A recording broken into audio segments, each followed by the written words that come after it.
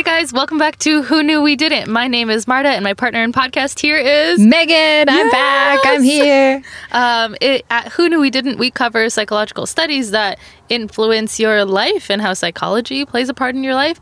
And so today we are talking about addictions. Yes, in follow-up to Marta's most recent and brilliant study, we are talking about addictions in more depth. Yeah. I don't know how brilliant it was, but we are talking about addictions in more depth for sure. I'm going to be asking Megan some questions about addictions, and she will be answering them with evidence and stuff. But my first question is, Megan, how was your wedding? It was really, really good. It was fun. It was successful, obviously, because I'm married now, so that's a plus. Yeah, it was awesome food, open bar, party all night. Oh, that's awesome. Sick dance party, like crazy wild dance party, which was... From the pictures I saw, it looked like there was a lot of dancing. Yeah, there was a lot of dancing. It was very nice. And Taylor and my family, all of our family met each other. So like everybody legit knows each other. We've been together for like almost 8 years. And so everybody knows who everyone is in our families, now they know but more. A lot of them hadn't met. So it was awesome. And like, it was without a hitch. Like everybody loved each other. It was great. Getting hitched without a hitch. Exactly. Yeah. Yeah, at work, your reminder on like your work calendar was getting hitched. Yeah. And every time I saw that, every day when I was doing your reminders, I'm like, Yeah. So in my study episode, I tried to keep it like pretty vague on some of the things. I only really wanted to focus on the studies. Mm-hmm. So we're going to go more into like everything else about addiction. Do you care to help me out? Yeah. I believe that there are a series of questions that you're going to ask me, and I'm going to answer them. So, yeah, I don't know about everything else there is about addictions. We do only have about an hour to work with, but True. Hopefully we'll be able to explore the psychology side of addictions in pretty good depth and learn some shit. Perfect. Yeah. Also, listeners, we are recording in my car again. Yes, this is our first car recording in a while. If you hear water droplets, that's us sweating our asses off. Because it's so finally hot. fucking warm in Canada. Holy Christ. Yeah, and we're not used to this. So, anyway. Also, on that note, we are coming to you live from a Tim Hortons parking lot. Hashtag most Canadian thing ever. Yeah, really? Okay, so to addiction. First, Megan, what is an addiction, technically speaking? Okay, well, technically speaking, it depends on who you ask. I found a few different resources that had their own sort of unique way of phrasing it, but generally, the first definition that I found was from the National Institute on Drug Abuse, and they classify addictions as chronic, relapsing psychiatric disorders characterized by compulsive and discontrolled use of a drug or activity with dysfunctional and destructive outcomes. Although the use of addictive substances is voluntary, addiction leads to the loss of volition. So like when you're addicted to something, it's not a choice anymore. It's a necessity. Now, the American Society of Addiction Medicine, ASAM, I will be talking about them later, so remember that one. ASAM released a statement saying that addiction is a primary chronic disease of brain reward, motivation, memory, and related circuitry, which I liked because a lot of the resources that I found equated addiction just with substance abuse, but there are, of course, addictions that are not at all substance related, so I liked that one. And I also found some good resources through CAMH, the Center for Addiction and Mental Health. If anyone listening now has listened to our past episodes about the mental health series, then you have heard my spiel about what a stellar organization CAMH is, and you'll also know that they're a leading organization in the field of addiction research and treatment. And I find they do a really good job of putting these sorts of conversations into like more practical and applicable language. So CAMH summarizes addiction using the presence of what they call the 4 C's: craving, loss of control, or loss of control of amount or frequency of use, compulsion to use, and use despite consequences. So for my own understanding, I basically boiled this down to meaning compulsion and reliance or dependency. Use despite consequences. I feel like all of those things like stand alone don't mean addiction. I think it's all those things together. Yeah. The presence of all 4 C's. Okay. Yeah. My next question is, what's the difference between a habit and an addiction? Like, if I do something regularly, am I addicted to it? No, not necessarily. So for this question, I found an addiction treatment center in Utah that had a really good, clean description of this. So I want to share that with all of you. Simply put, the difference between a habit and an addiction is that you have control over a habit, but an addiction has control over you. So a habit is a pattern of behavior that occurs over time because of frequent repetition. Like you do something over and over and over again, and eventually your brain might even do it automatically. Like you get up at the same time every single day. You have the same morning routine to the point that like you can do it in your sleep sort of thing, or like you're biting your nails absentmindedly or something like that. Habits can be positive or negative, but they're usually not destructive. And like obviously there are similarities between a habit and an addiction, but there are also important differences. Another thing I want to mention is a habit can become an addiction. So my example for that would be like being a social smoker on like kind of a somewhat regular basis can lead to becoming a full-on everyday, I need it smoker. And as I said, usually a loss of control is the line that defines the difference between habit and addiction. Addictions can't be controlled or stopped without significant effort, often professional assistance.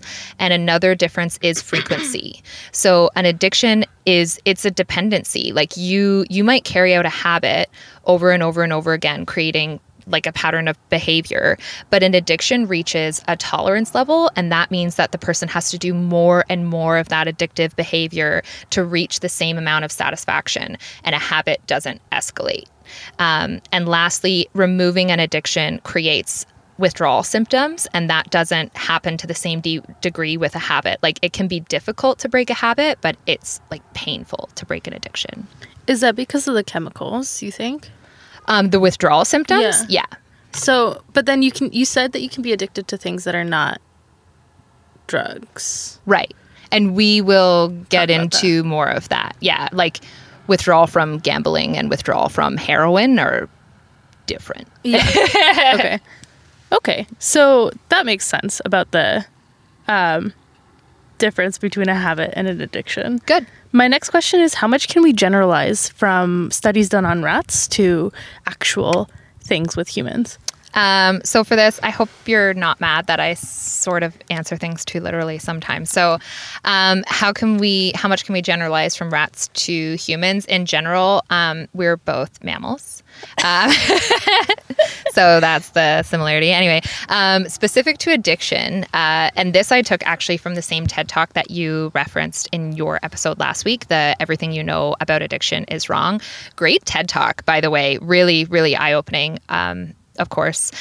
So to quote the rat studies that you referenced in your study last week, when a rat is isolated in a cage and given 2 bottles of water, one laced with drugs, one not, they will choose the water bottle that's laced with drugs. And in this scenario, the rat will continuously choose the drugged water, become addicted, and kill themselves. But when they live in a rat park, as opposed to an isolated environment, when they live in a society and a stimulating environment, rats nearly never use the drugged water. They don't use it compulsively, and they nearly always choose the regular water.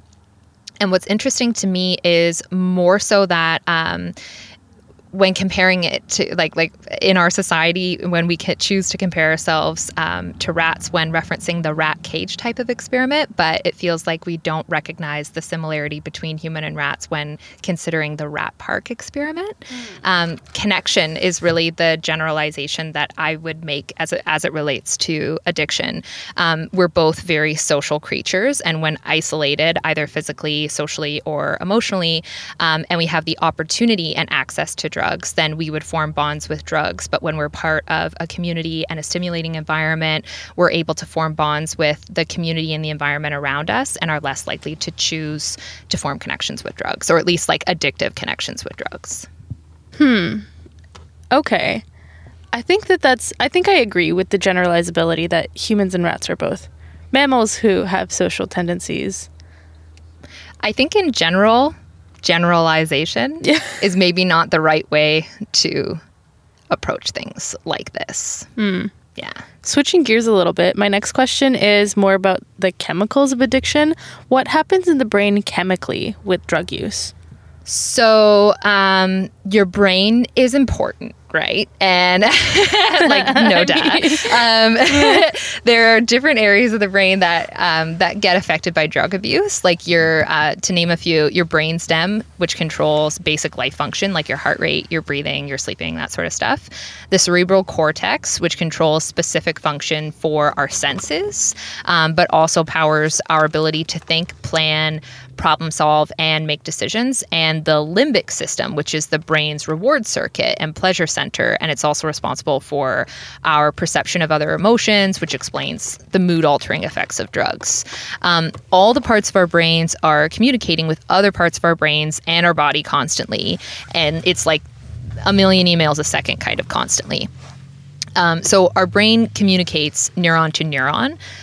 Once a cell receives and processes a message, it sends it on to other neurons. Neurotransmitters also are involved in the communication within your brain. Neurotransmitters are like chemical messengers like dopamine and serotonin, etc. Also, there are receptors in your brain, and receptors are like the lock to a neurotransmitter's key. Receptors sit on every neuron and are designed to receive information from a particular neurotransmitter. So there's like a dopamine receptor, or you know what I mean? Mm-hmm. And we talked about that a little bit in our Chemicals of Love episode. And then finally, transporters, which are basically like a recycling plant for neurotransmitters. When dopamine is sent out through neurotransmitter, transporters recycle that dopamine back to the neuron that released it to shut off the signal between neurons. Anyway, so that's just a summary of the communication pathways in your brain. Yeah. So as I learned from the National Institute on Drug Abuse, drugs affect all these communication systems within your brain and interfere with the way that neurons would normally send, receive, or process information. So some drugs like cannabis and heroin, I believe, actually mimic the chemical structure of natural neurotransmitters. So like the brain's own chemicals, but they don't activate neurons the same way that a natural neurotransmitter would. And that leads to abnormal messages being sent throughout your brain. But other drugs like amphetamines or cocaine cause neurons to release abnormally large amounts of natural neurotransmitters or prevent the normal recycling of brain chemicals. And that amplifies the message that these chemicals are sending throughout your brain, which disrupts your brain's communication. Can I just say, like, I didn't know that and my mind is blown. I didn't know that one of them, like, or two of them mimic real things, and some of them actually alter what your brain is producing. Yeah, I knew that amphetamines release large amounts of chemicals, but I didn't know that cannabis or heroin like mimicked brain chemicals. I had no idea. So that was kind of neat to know. Did you know that there's like stimulant psychosis? So if you take too much amphetamines, you can actually like start hallucinating and like go crazy and stuff like that. Yeah. And that's not like the drug doing it to you then. That's the drug making your brain do it to you. Like your brain is making you crazy. That I didn't really put together. That's fucked. That's cool, but fucked. Yeah, cool, but fucked. Yeah. Yeah. So another thing I want to mention about how drugs just like chemically affect your brain.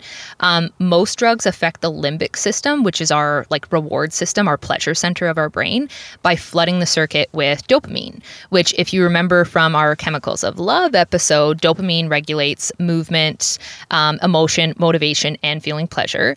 So normal levels of dopamine in the limbic system rewards our natural behaviors, but overstimulating the system with drugs produces euphoric effects, which strongly reinforces the behavior of drug use, and it teaches the person to repeat it, to keep using.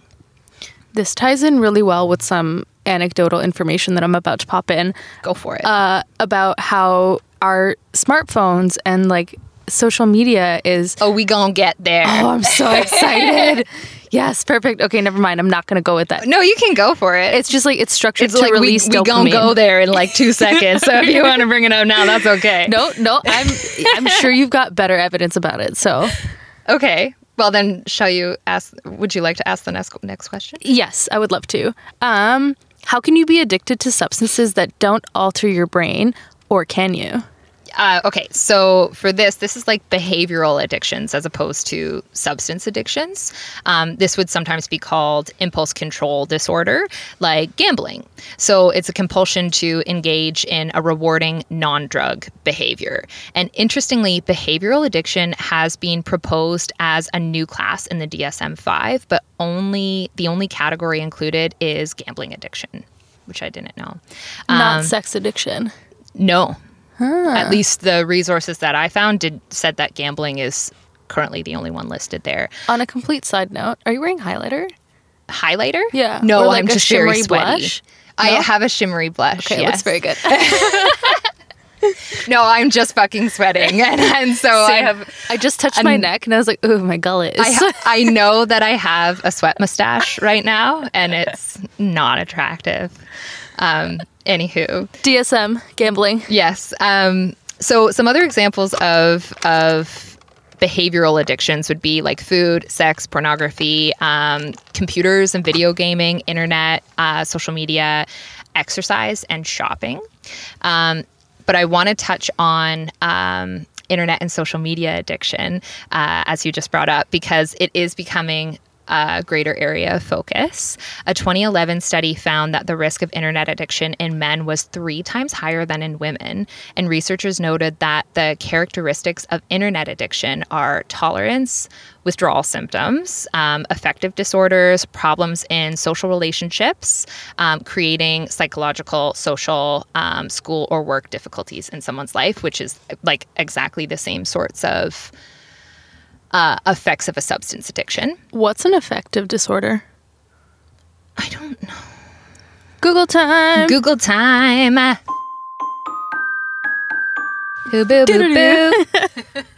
So Google is telling me that an affective disorder or affective disorders are a set of psychiatric diseases also called mood disorders, which we've covered before. We know all about that shit. Main types of affective disorders are depression, bipolar disorder, and anxiety disorder. Symptoms may vary by an individual and can range from mild to severe. Not at all surprised to hear that internet addiction can lead to that. Now, a 2014 study at the University of Albany surveyed 253 undergrad students regarding social media addiction. And this study found that not only is social media, particularly Facebook, potentially addictive, those who use it may be at a greater use of substance abuse. Although for me, I read that and I was like, well, that's a pretty general statement. Like, everyone's on Facebook. So what kind of... Also, like, these are college students. They're all fucking drinking all day anyway. Yeah. Anyway, so yeah, fully you can be addicted to something that's not a substance itself. And again, Sam also stated that we all have... A SAM, which is, again, it's something smart, American Society of Addiction Medicine. They also stated that we all have brain reward circuitry that makes food and sex rewarding. That's actually a survival mechanism. And in a healthy brain, these rewards have feedback mechanisms for like what is enough. And in someone with an addiction, the circuitry becomes dysfunctional and the message to the individual becomes, I need more or not enough. And that leads to the pathological pursuit of reward or relief through the use of that substance or that behavior. Now, in terms of treatment for behavioral addictions, by the way, usually some form of psychotherapy, like cognitive behavioral therapy, and medications are the most common forms of therapy used for those types of addictions because they focus on identifying patterns that trigger the addictive behavior and creating lifestyle changes that promote healthier behaviors. I think CBT is like the main therapy for most. I think. Talk that shit out. Things. Yeah. My next question is, are people predisposed to addiction? Meaning, do genetics play a role in whether you'll be addicted to something or not? Yes. So I have kind of a twofold answer for this. Genetics sort of like actual genomes, and also genetics sort of like hereditary familial patterns. So genetics do play a role. For this, I tried to be as scholarly as possible, and I found some really great references through the National Center for Biotechnology Information and the U.S. National Library of Medicine. I think in general we both tried to be scholarly, but it doesn't There work were with a me. few questions that you were asking me where I had firsthand knowledge, so I wasn't necessarily going for the most scholarly answer, okay. Which is why I say that. Anyway, we'll get there. Genetics and environmental variables contribute to someone starting to use addictive substances, and also to the transition of that use becoming a full addiction. Many studies across families, adoption, and even twins have shown that an individual's risk tends to be proportional to the degree of genetic relationship to an addicted relative. So like if you have somebody who is addicted to substances in your family, you are more likely to be addicted to substances yourself. But does that mean that there's a gene about it, or it's like a learned? Hold the phone. Okay. I literally am holding my phone. You are good. Keep holding. So yes and yes. So the Virginia Twins study, which I think was conducted in 2005, it was a large national study in the U.S. conducted on adult twins, looking at the heritability of 10 addictive disorders. So that's like hallucinogens, stimulants, cannabis, sedatives, opiates, cocaine, alcohol, smoking, caffeine, and pathological gambling. So a pretty good range of substances, including legal, illegal, and at least one that is not an actual substance. The study revealed that in early adolescence, the initiation and use of nicotine, alcohol, and cannabis are more strongly determined by familial and social factors, but these gradually decline in importance during your progression to young and middle adulthood, when the effects of genetic factors hit their sort of maximum and could actually start declining with age. And by the way, I liked that they sourced this, I think this was from the U.S. Library of Medicine. I liked that they sourced this study because this heritability study was carried out in populations and age groups that tend to share likelihood of exposure and accessibility to substances, and that also tend to be similar in experience of other environmental factors that influence risk. So it's controlling for a lot of variables. Yeah, exactly. I like that. Yeah, I knew you would. Now, those sorts of studies for me, they still lead me closer to feeling like this is learned and this is like an environmental thing, likelihood that like contributes to your likelihood of becoming an addict, rather than like you're born that way.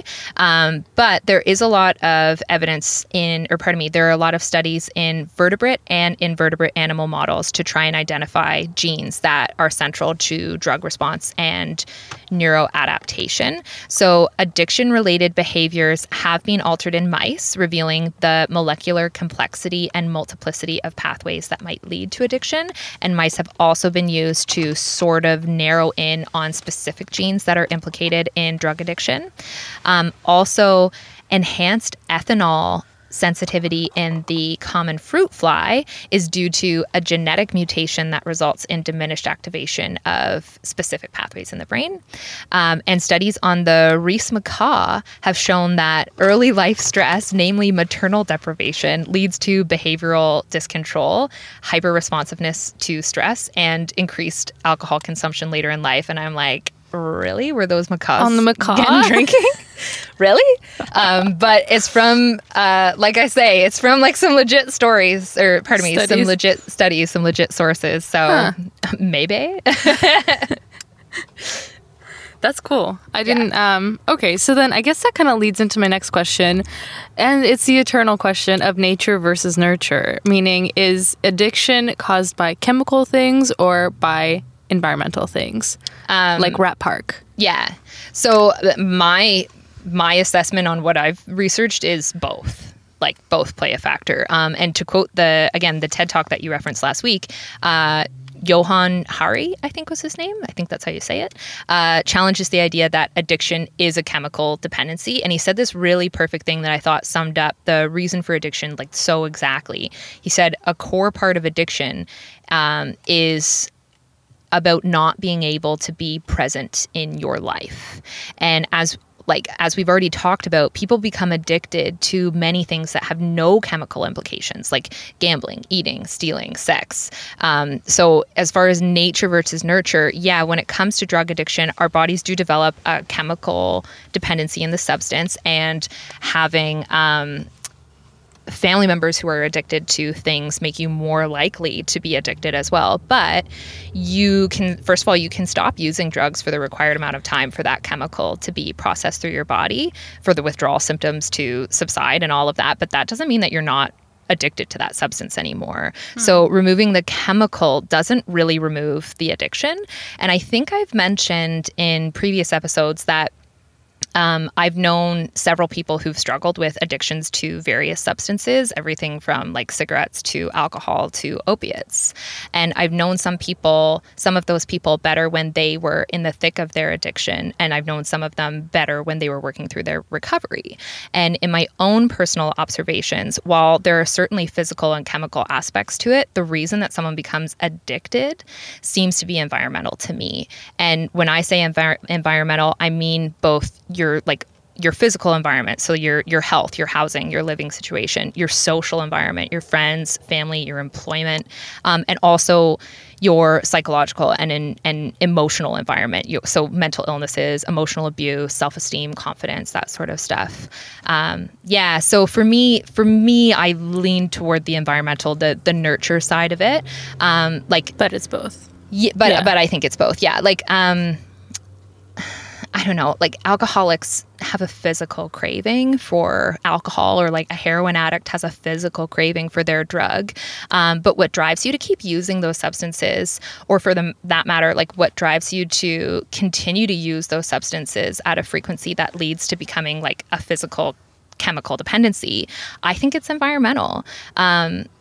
I think also in past episodes, we've used the phrase, it takes a village, a couple of times in the past. And I think that it applies again here. Like you can call it a village or a community, a support system, whatever you like. When it comes to both developing and overcoming addiction, I think it takes a village, especially in recovery. Community, family, friends, doctors, professionals, it takes a support system to help an addict move forward and further away from their dependency. And without that support system, an addict is more likely to relapse and move back toward that dependency. Mm-hmm. And I think that Rat Park experiment, that whole TED Talk just really solidified those opinions for me. Yeah. And I had similar opinions. In my study, I kind of tore into Rat Park a little bit because he's missing a lot of shit. Yeah. And I just wanted to, although I agree, and it that study appeals to a lot of things that I hold as values, that it does take a village, and it's all about the people you have around you and that sort of thing. That's why I believed it so freely and so adamantly. I think there is a big thing about the chemical addiction side of it, right? Yeah. I spent quite a lot of time on Reddit, trolling what the actual people are doing, trolling the forums and stuff.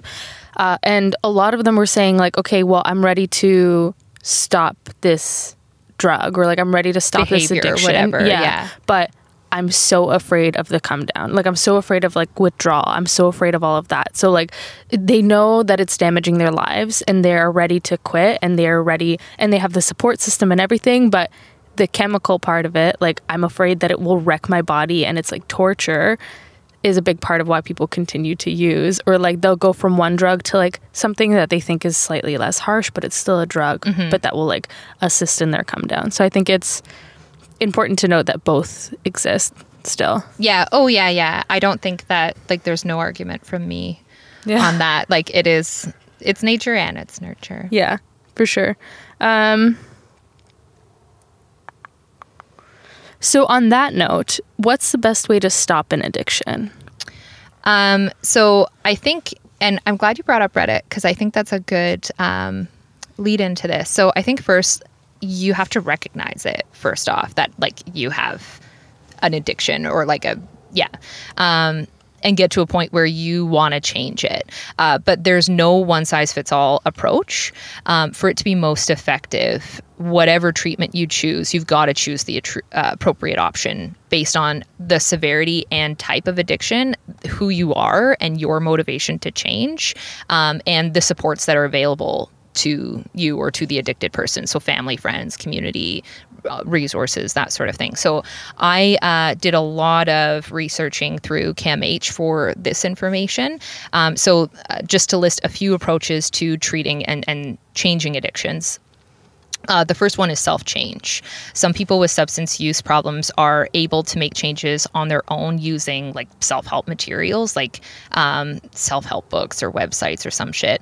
Personally, I feel like that can be really effective for some individuals, especially if it's someone who's struggling with a less severe addiction. Like quitting smoking is not the same as quitting heroin. And also you have to be like quite introspective about that kind of stuff too, versus I know many people who aren't introspective whatsoever, so they need somebody external. Yeah, and you have to have like a very strong inner motivation and will to make that change, to carry it through, to do it on your own. So I think motivation for self-change is an aspect to conquering any addiction, but I don't think that making changes on your own is a realistic option for people struggling with really severe addictions. Or again, like you say, depending on the type of person it is, you might like know you want to change yourself, but not have the tools that you need to do it totally on your own. Like the self-awareness as well. Exactly, yeah. So some other options would be self-help groups, like mutual aid groups is what they're sometimes called. These support people who are working to change their substance use, and many people participate in these sorts of groups at the same time that they are in some other formal treatment. Is this like AA, NA? Yeah. Can I interrupt with just a quick little thing, disturbing ass thing that I saw on Reddit? Yeah. So there was one, it was like, oh, I just moved to a town. How do I find somebody new to pick up drugs from? And one of the suggestions was go to an NA meeting. Yeah. Because all of those people are there for recovering from their addiction, so they know where to pick up drugs. And I was like, no, don't fucking solicit people who are trying to get away from it. Like, ugh. But like, it makes sense and it's very logical, but like also you're just fucking up people who are trying to cure themselves. Yeah. Anyway, well, I just want to we will get into the conversation of AA and whether or not that's actually effective, but but yeah, I'm not surprised by that. The oldest and largest self-help organization is Alcoholics Anonymous. And we'll talk about that in a few minutes. But there are many other self-help groups and approaches to like self-help groups other than AA with various philosophies and approaches for people with substance use problems. So maybe not AA, maybe not NA, like those specific groups, but there are other programs in that same sort of like it takes a village vein to help you. Another treatment option is harm reduction. And harm reduction techniques are sort of designed to assist people who might not be ready or I'm so willing. excited that you brought this up. So they're directed to assist people who might not be ready or able to give up a substance. So like you say, people who are really afraid of the chemical aspect to quitting, even if I like feel ready to do it, I'm afraid of withdrawal. Harm reduction could be an appropriate option for them. Like clean needle centers, a safe injection site or a methadone clinic or something like that. So basically harm reduction ranges from helping people to learn safer ways to use substances, to helping people learn how to recognize the signs of an overdose, to providing clean needles and other injection equipment for injection drug use. And those sorts of programs are aimed to really reduce the transmission of infections like HIV, AIDS, or Hep C through needle sharing. Also helping ensure that people's basic needs like food, shelter, medical care are met. So addressing homelessness and poverty reduces addiction. There's an argument that my dad makes, and he says, if somebody's like an addict or whatever, if they keep having a safe place to go home to and safe people to keep manipulating, then they will not stop being addicts. Like you have to hit rock bottom. I very much disagree, but we will talk more about that. I mean, like my dad is by no means an expert, but like that's one of the beliefs that he holds, and I have a hard time like reconciling that. But So do I. And that and TED it goes Talk against the really, it takes a village. Really pinpointed it. I forget what he said, but it was I can't remember the exact words, but he says something like you turn off their support system. You threaten their support system when you say, I will not, like an intervention, for example, like I'm gone from your life if you keep up this behavior. But you're isolating that person even further. And if you leave that person isolated, you think they're going to get better. You think that's going to make them stop using drugs. Like that's just going to remove them from your life. That doesn't actually help the addicted individual. But whatever, we'll get there. Well, yeah. Yeah. But anyway, the last thing I want to mention on harm reduction is substituting a safer drug for a person who's using. So substituting methadone for heroin. So someone who's really, really afraid of the withdrawal symptoms could look at that as an option. And I actually know somebody who went through that, and by no means was it pretty. But as far as I know, it was effective for her. Huh. I mean, like she was also in self-help groups. She was in a lot of other treatment options as well, but she was really struggling with that. Like, I'm afraid of the physical aspect of it. And it was a long journey, but that contributed to her success. Yeah. And I think part of that, like to nestle it in there, is also like the benefits of psychotherapy. So like cognitive behavioral therapy. Counseling is the next thing that I want to talk about. Okay, perfect. Yeah. So I was going to just say, like, because a lot of people relapse when they're like experiencing something bad, and they don't know how to deal with it, and so they turn to the thing that they've learned to go to whenever they're feeling badly. Like, and again, why would isolating somebody from other sorry.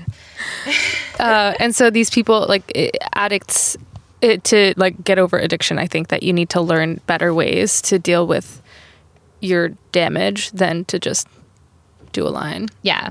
And we've talked about counseling and therapy and all of that in multiple past episodes, but generally, like, it aims to increase a person's awareness of how substance use affects their life, what puts them at risk of substance use, and how to reduce substance use. It helps people examine their thoughts and emotions and learn how these inner experiences affect how they behave and how they interact with others and how other people see them. And it also promotes physical, emotional, and spiritual wellness. Like, it helps someone learn to manage cravings and temptations to use substances. It helps to meet their needs through assertive communication. It helps them to develop a healthier lifestyle, find ways to meet people and form new relationships that aren't focused on substance use, and also to reduce stress or help them through a time in their life where they might turn to drugs, like you say. Another way to stop addiction would be alcohol and other drug education. And I think this is really important way to help people make informed choices. And I think it's a really important preventative measure. But I also think that education and support for family members of addicts working through treatment is a critical aspect to this as well. Mm-hmm. There are medications to help treat addictions as well, like the nicotine patch or gum or an inhaler. There are different medications that you can take as well for smoking cessation. I don't think that medication, though, affects like I don't think it targets anything specifically to do with like addiction in general. It just targets it's more. It's one of those towards the harm reduction. Yeah, exactly. Now another thing to mention is withdrawal management. So people sometimes need short-term help dealing with substance use withdrawal, and withdrawal management would help someone manage those symptoms and that happen when they stop using the substance. So it helps like prepare clients for long-term treatment. So it's an aspect to other treatment options as well. And then kind of like a more holistic approach to treatment would be things like stress or anger management, grief, trauma counseling, finding a job, going back to school, healthy eating, accessing safe and affordable housing, getting social assistance or disability benefits, financial education, like learning how to manage your money and budget your money, developing parenting skills, like things that address the root causes that might lead somebody to use a substance rather than treating the symptoms of substance withdrawal or something like that. Gotcha. Yeah. So that's what I've got for treatment options. Okay. How to stop being an addict. also just like work and time and perseverance and belief in yourself and shit like that. So my next question has to do a little bit with something I said, like a pull quote from the study episode, and it is about generalizability. So I said something like it's like saying It's like saying rats like their steaks with salt and pepper, so humans should have some salt and pepper on everything, on your bread, on your banana, and in your coffee. And probably the most important part of this is, Megan, should we have salt and pepper on our bananas? So when I read, Marta sent me this list of questions, guys. If you haven't already realized, she sent me a list of questions and I did the research. No. We're just this in touch. We're just this in touch. No, she sent me a list of things to talk about, to research and be prepared to talk about. So as I was reading through this, no word of a lie, I was eating a banana.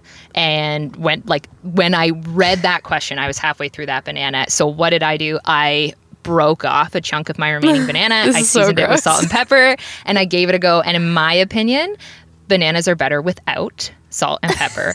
But curveball, chocolate really pairs well with bananas and with salt. So I feel like a dark chocolate coated banana with a touch of sea salt on top would be pretty fucking delicious. And also maybe not pepper, but like some cayenne, like something piquant. Ooh, yeah, like a little bit. I don't think I would do chocolate banana, salt and cayenne. I would probably do like a salted chocolate banana and like a peppery chocolate banana. I wouldn't do the salt and pepper together. So you mean you're not insane, basically? No, not totally. Yeah. Okay. So yeah, I've tried it, guys. Don't waste your time. It's not worth it. Ruins a perfectly good banana. Good to know. This is another problem with generalizing. Next, another food analogy is, I just remember the Lay's commercial that's like, have a Lay's, but you can't have just one. Is it possible to have just one heroin, please? Or is it like, can you not stop? Okay, so practically speaking, yeah, it's totally possible to use heroin just once. And I have a really specific example of this. So morphine is like medically pure heroin, right? Better than street heroin, best of the best. And someone recovering from getting their hip replaced or a knee replaced or like surgery or having suffered a terrible accident or something like that, they're going to be given morphine or some other crazy strong prescription drug for pain management to get them through it. And although there's a portion of the population that does develop an addiction to prescription drugs, there's a huge population that doesn't. That goes back to their everyday lives not needing morphine to fucking get out of bed. So, yeah, like just to shoot it down right there. You can take the prescribed amount for the prescribed time and move on with your life, not needing codeine every 2 hours. So you can have just one heroin. You can have just one heroin. That's my personal observation. But I did also, of course, do some research, and all the sources I found seemed to say the same thing as my original observation. It's unlikely that you'll get a full-blown addiction to heroin the first time you use it, but that first experience can be the start of a compulsive cycle. So like, and if it's if it goes well, yeah, and you love that shit and you're like, hey, next Friday, let's do that again, and let's maybe do it again on Saturday, and now let's do it on Tuesday and Wednesday and every other day. Like it can certainly. That brings up I had a really bad migraine once, since my sister gave me one of her Tylenol 3s, which have codeine in them. Turns out I have a codeine sensitivity and I spewed everywhere. Yikes. And so like, not only can I not have codeine, I also cannot have just one heroin because I'll spew. You will be very sick. Yeah. Wow. Probably. So. So yeah, you can take just one heroin. It doesn't mean you're going to be addicted to the substance like that. But if it can be an experience that quickly does become an addictive pattern. Mm-hmm. And something anecdotal I've heard about heroin is like that the first time you do it, it's the best time. And it's like a godlike experience. And every time after that, people are just chasing that first time feeling. I don't know that from personal experience, but I would believe that. And again, it comes back to tolerance level. The more frequently you use, the higher your tolerance, the more you need to take. And yeah, you're constantly chasing the idea of the high that you want. You don't get there. So you take more and more and more. And you're more and more reliant on that substance. Well, I know for me, like with pot or alcohol, like the first couple times I was ever like high or drunk is completely different from any times I've been high or drunk afterwards. Because like when the first couple times that I was drunk, I'd be like, oh, my lips are going numb or like my lips are tingling. And now I don't notice that when I'm drinking. Oh, so not so much for weed for me, but alcohol goes right to my head right away. I very quickly feel the effects of alcohol. So it's great. I don't ever have to spend much money in a bar because I get drunk pretty quick. It's not that I don't get drunk. Like I definitely do. It's just that it feels different. And like the first time I was high, I was like so curious about the feeling, and it was also unfamiliar and like different and strange, and like it opened up a whole new world because of like I didn't know you could feel this way and whatever. So I just think of like the times I get high now. I'm trying to think of the first time that I smoked pot. I remember it very well. I remember constantly waiting to feel it and not really feeling it and looking in the mirror and being like, my eyes are bloodshot. Like I look fucked, but I don't really feel that fucked. I was the exact opposite way. I was with a bunch of people who like had been seasoned pot smokers. And I was like, is it supposed to feel like this? What about this? Is it supposed to feel like this? I feel like I'm on an elevator, always going up. They're like, yep, you're high. And like, I don't feel the same way now. I definitely feel it more now than I ever did when I first started using it. But I was with people who I was the only newbie. Yeah, and same. Yeah, they were these girls, very, very silly. They were goofing around. They thought it was just giggling always. And I kept looking around being like, when is this going to start? Like, ha ha ha, yeah, but like, when's this going to start? One more marijuana, please. One more marijuana, please. The second time that I smoked pot, though, was great. I went in a massage chair. That was an experience. Oh my God. And then I went to Tim Hortons, of course, and I got 2 donuts, and it was a really good day. Hi, can I have a maple walnut Danish? 1 pot and 2 donuts, please. And a sprinkle donut. They were both sour cream glazed because I got one, and it was so good that I needed another. Yeah. Next up, on a different thread. Yeah, and totally kind of changing gears. Back to our treatment thread. Does the 12-step program work? I was so glad to see this question. I'm so glad you asked this question because You're welcome. this is one of my favorite episodes of Bullshit. Oh, So yeah. if you- Have you mentioned it on this podcast before? No, I'm sure you I've have. mentioned Bullshit on this podcast. It's one of my favorite shows. And season 2, one of the later episodes in season 2 is AA, like the 12-stepping. And it's one of my favorite episodes. So as I mentioned earlier, there are a lot of different treatment options available. And finding the right one depends both on the person seeking treatment and the addiction that they have, like the type of substance, the severity level, that sort of stuff. In terms of 12-stepping, there are a lot of people that swear by it. But as I learned from Bullshit, actually finding solid numbers on how many people have been successful with AA is very difficult to actually get legit numbers that say this is our effectivity rate kind of thing. Also, I thought I would ask you, do you know what the 12 steps are? Isn't the first one like, admit you have a problem? Yeah.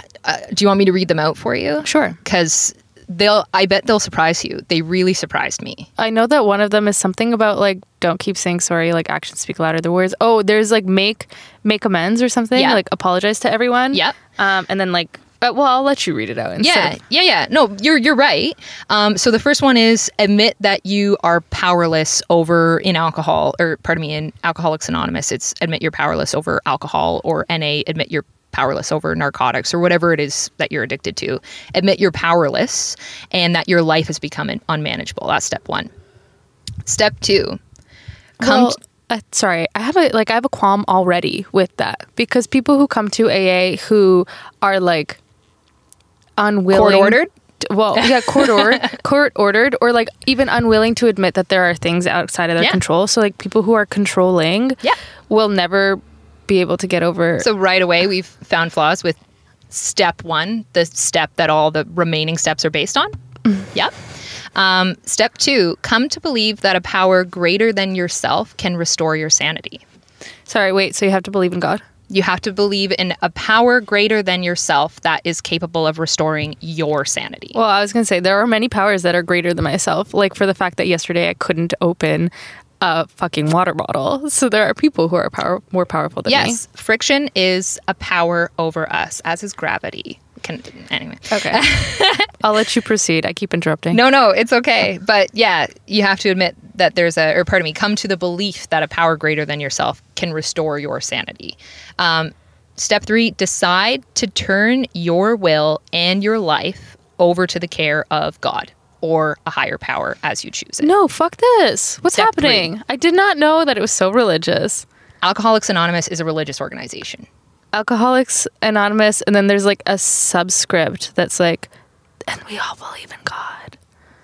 So it's not like, what about an Alcoholics Anonymous for atheists? They say they welcome atheists. They still... But they're just trying to convert you. You still have to submit to a higher power. And this is why I love this episode of Bullshit. Somebody was like, there was an atheist who for him, his higher power was a rock. And I'm like, so an inanimate object, you've decided to hand your life and your sanity and your everything over to an inanimate object. That's your higher power. I feel like that's kind of just like talking about, it's a higher power. It sounds like an excuse to get cheating. that guy through the steps to complete his court order. That's what it sounded like to me. It sounds like cheating. Like you're not actually teaching these people how to like exert power over themselves. Like you are in control of yourself. Or identify the patterns of their behavior that like take responsibility for your shit. So that's step 3. Step 4... make a searching and fearless moral inventory of yourself. I don't have that many qualms with step 4. I think that introspection is good. Yes. Step 5, though, admit to God, yourself, and to another human being that the exact nature of your wrongdoing. So you have to like tell your higher power, yourself, and like your sponsor, let's say. Philosophical question: is addiction a wrongdoing? Like, if you're just that like is a philosophical question. If you're just a lonely person, not really hurting anyone except for yourself, is it a wrongdoing? That's only a wrongdoing if you believe in like religion and God and that like it's everybody's duty to be their own best selves. It also goes back to punishing addicts instead of like nourishing them. Legitimately trying to nurture them. Yes. Okay. So this is going to take us forever if I keep interrupting. Step 6, decide you're entirely ready to have God remove all the defects of your character. Continue. Just hand it on over to God. Please go on. 7, ask God to remove those shortcomings. For fuck's sake! So step 6, decide you're ready to. Step 7, follow through and ask God to remove, just take an eraser there, God, and remove that thing. Literally. I believe in you and that you gave this to me. So here you go. Here's it back. Erase it. The heat in this car and this religious shit that you're spewing at me. Like, yeah. I come from a really Catholic household, right? Like Polish people and Catholicism goes hand in hand, whatever. But making recovery from addiction conditional on your faith in God is or even bullshit. Any other higher power, I think. It Okay, doesn't have to be God. The Rock, Buddha, whatever. Wait, I actually do believe in The Rock. Like, I believe more in handing it over to The Rock than I do fucking God. Dwayne The Rock. Dwayne Johnson probably could help you out. Honestly, he could be a part of your support network. If Dwayne The Rock Johnson was in my life, I think I would be the best version of myself all the time. You're so fucking amazing. Please stay in my life. You heard it here, folks.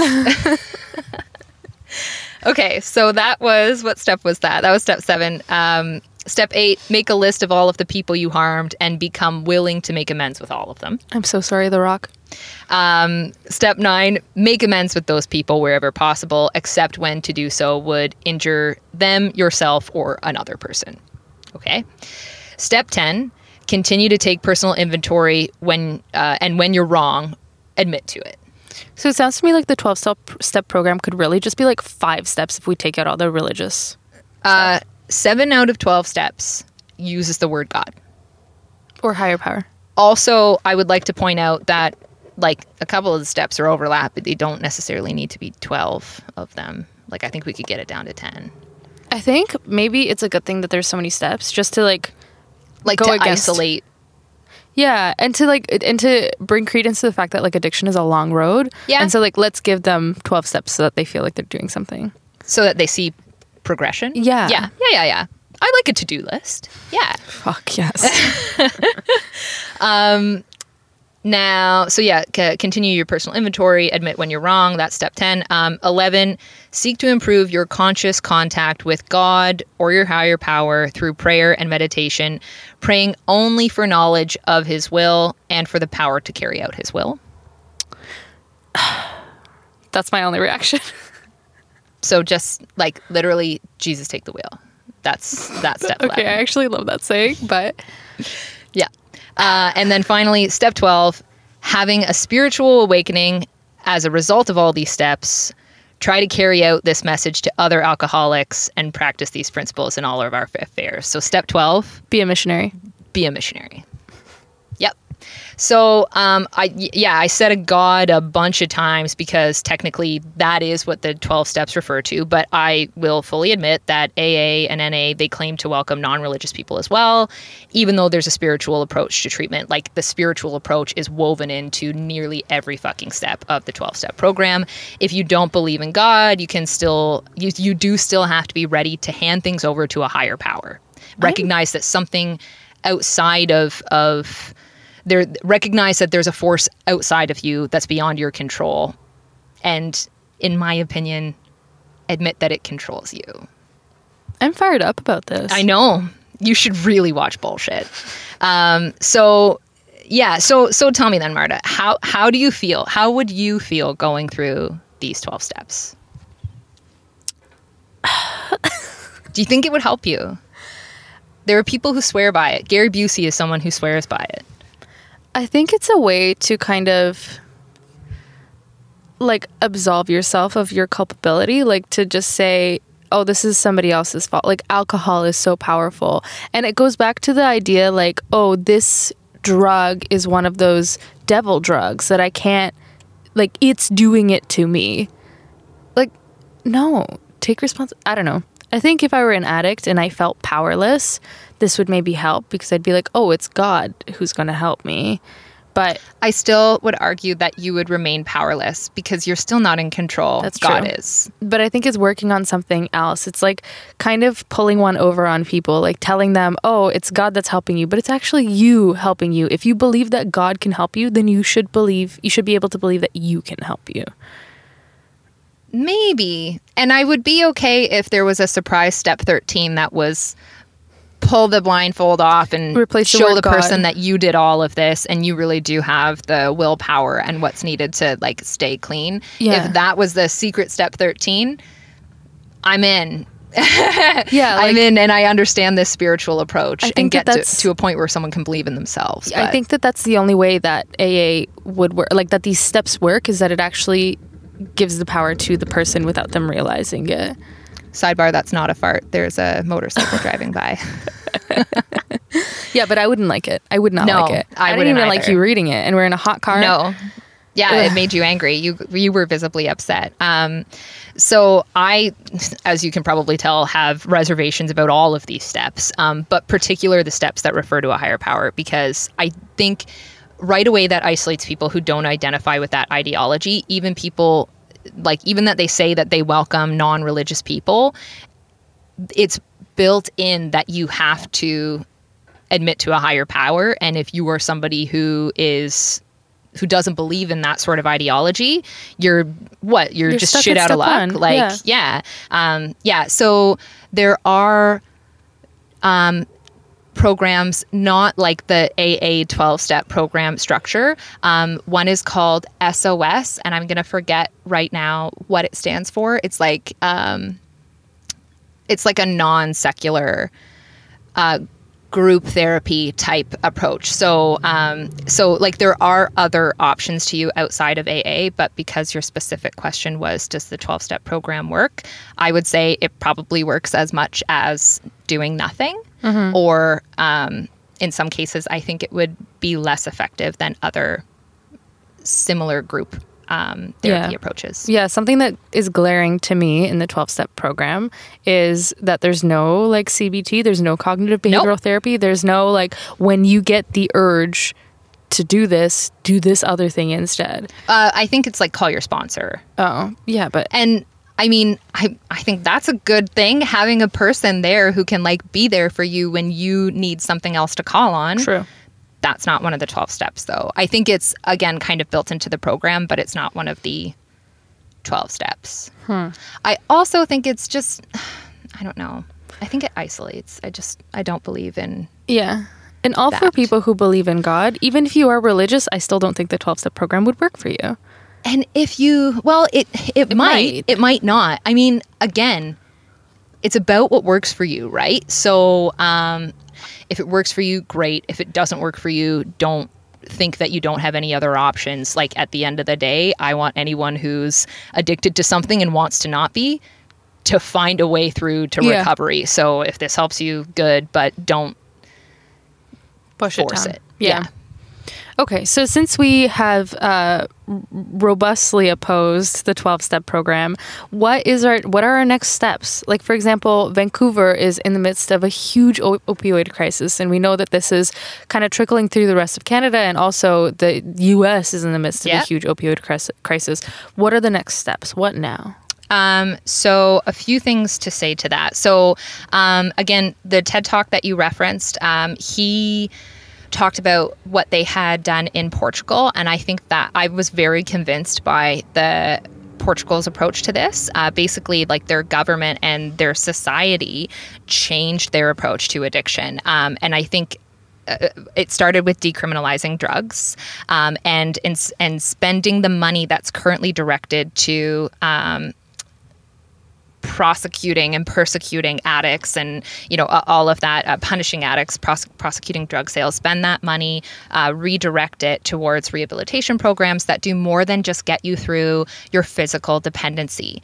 It's radically different from what we do now, and it means things like putting money towards creating housing, like real housing, not just building a building and charging an addict $1,500 a month to live in a shithole and calling it affordable housing. Looking at you, Toronto. As Marta knows, I have some experience in the nonprofit world and a good amount of experience working with all kinds of charities. Charities and nonprofits serve communities in our world that aren't otherwise served, right? And one example of a sector of nonprofits that provides service to addicts, and another very obvious sector, is incidentally has one of the highest overlap with addiction, is nonprofits that serve the homeless. There is a really interesting organization based in Toronto called the Good Neighbors Club. And they work specifically with older homeless men who have truly little to no other services that they can turn to because they don't qualify for them. Like, they aren't a minority, they're over in a certain age, and therefore they don't fit the criteria needed to be able to take advantage of a lot of other great programs available in the city. Anyway, a few years ago, I had a long conversation with one of their program directors. And keep in mind, like, this is an organization like many nonprofits. They've got like 2.5 staff members, and they're trying to serve the entire homeless male population in the city of Toronto. So as far as who knows what's up and what's needed to address the way we approach homelessness and addiction in our society, like, this is somebody who is really, truly on the front lines. He talked to me about how we approach homelessness in North America versus the approach that's taken in some European countries. And one of the most interesting things we talked about was a program, and I wish I could remember the country. I think it was a Scandinavian country, like Denmark, or was it Netherlands? Maybe the Netherlands. I don't know, some fucking utopian shit like that in Scandinavia, where they do good. Anyway, where they actually provide truly affordable housing to the homeless. Like, you do pay rent, but it's like a nominal fee. It's like $50 a month or something, like legit, truly affordable. So there is responsibility. There is an amount that you have to pay to live essentially in like a residence, like university residence or something like that. And this does some really significant things for the people who are able to take advantage of that program. It gives them a permanent address. And that means they can get a bank account, which means that they can get ID and a job, and, like, just give them a fucking address. Mm-hmm. Also, if you're someone who is addicted to a substance, you have a safe space to be. You aren't left on the street, hiding in some back alley where no one can find you when you OD or get robbed or get attacked. You have a space that you can go and be safe to deal with that. And again, take advantage of things like harm reduction and like work towards goals to stop. It gives you independence and security, which is a huge step forward. Like it all of a sudden, like I'm not homeless. I'm not dependent on begging on the street. I'm not like all of these things. And that gives me confidence. That gives me a will to live, which gives me a will to stop using this substance that's ruining my life. It's not a free ride situation. Like there's rules in the residence. They're secure. They're monitored. It's just like a kind of support that we don't have it in North America. And it's not at all the way of thinking about addiction or homelessness in North America. And like, I don't know how many of our listeners have experience with this kind of thing, but if you've ever like walked around a city in North America, not even a big city either, it's not hard to see that our culture's current approach to treating addiction and sidebar homelessness is not effective. Safe injection sites work, but they serve a community that our culture deems undesirable. No one wants an injection site near their house. Put it in someone else's neighborhood. Don't put it in mine. Nobody wants to live near a homeless shelter. No one wants to run their business next to a methadone clinic, right? But if you look at a country like Portugal, they've made this radical shift in their approach to addiction treatment, and more specifically, their treatment of individuals struggling with addiction. And after, I think, 15 years, it's effective. And no one wants to go back to the old way of doing things. So that's what I think for next steps could be. It's not a fast change. It's like hugely different, but and it's very long term, but I think it's a better path than the one we're on now. Yeah, and I agree. I think it has to do, like, this for me ties in really closely with our mental health crisis as well. So like, it's a shift from thinking of drug abuse from thinking of it as a criminal issue, from thinking of it as like you're breaking the law, you're a criminal, to more like you aren't able to cope with some mental health shit that's happening in your life, or like you're just not able to cope with your life for one reason or another, and maybe you need some help, and I shouldn't punish you for that. And I think starting that conversation and like taking away the stigma is better. Like, not everybody can like radically self-disclose in the way that I can, right? So I think that that's the monumental shift that needs to happen. And so not even just focused around addiction specifically, but just like opening up the conversation about mental health and like, hey, I'm struggling with this thing. Can I talk to you about it, instead of shooting up? Yeah. Right. So I agree with you that the like providing a safe space and that sort of thing to people who are suffering is a good idea. I'd like to also try to stop it before that. Yeah. Right. Well, and that goes back to talking about like education programs and that sort of thing. That's a critical step in prevention, but I also think it's a critical step in changing our approach. Like if people continue to be educated in the way that we are now, to like not educated in the like there's somebody up at the front of the board that says, you know, we don't like addicts or something like that, but like just sort of society, how we're trained, how we're taught in underlying ways to look at addiction and people who are suffering an addiction. That education and the change in the way that we educate people could really do a lot for that. I think that maybe the hardest conversation, or like the hardest part of this, is like, why are we giving handouts to people who fucked up their own lives and stuff like that? Like, I know that with my parents, for example, they are like hardworking immigrants who like busted their ass for everything they have. How come their tax money is going to people who are in one of those like welfare families, like families who have never worked a day in their lives? The kids don't work because they're on welfare, and they also use drugs and whatever. And so do like, they say the same things about seniors? Who get social assistance because they're over a certain age and don't have to work anymore? But they worked. Yeah. Before. I don't know. It's just like, it's convincing people that like, you're not giving your money to like, it's also holding the people who are using responsible, right? Like, it's not just like a free handout for everybody always, right? Like it's not like a liberal frou-frou, like everybody gets free money and like free housing and whatever. I don't think that's effective. Like just giving them everything they want and letting them like, keep using isn't effective. But like it's a fine line. It is a fine line. But there are rules and regulations and structure to these sorts of programs where it's not like, okay, great, you have a free house where you're allowed to keep using. Like there are consequences. There are rules that you have to follow. And if you don't follow them, then you are removed from the residence. Like it's not like it doesn't have to be a handout. It can be, to be super cliche about it, a hand up. And you know, and it can also be a space where, okay, this is the living situation and you have responsibilities and rules to follow, and you do have money that you have to pay for it, but that's also now a facility that you can run programs out of that creates accessibility to meaningful treatment rather than accessibility to drugs. Yeah, agreed. And I think on that note, that's about it for today. That's about it for today. Because I think I'm thoroughly dehydrated. Oh, yeah. Jesus. Oh, God. And my clothes are now saturated, so. Yes. Okay, yeah, so that's everything for Who Knew We Didn't. Thank you, Megan, for sweltering in this fucking car with me. Back at ya. I picked the location, so...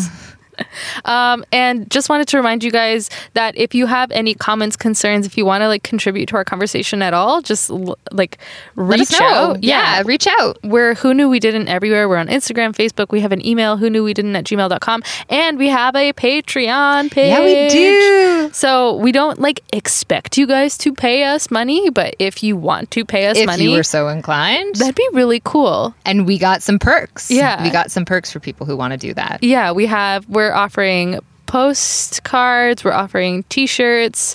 Megan's actually wearing a t-shirt that I've screen printed before. Yeah, it's today. not a Who Knew We Didn't, but it's ballin'. Yeah, so they like the t-shirts would be handmade, which I think is really cool. And I actually just like really want to make people t-shirts. Yeah. Anyway, that's it. That's plugging corner. Yeah. Right there. Word. And thank you for listening, and see you guys next week. Bye. Bye.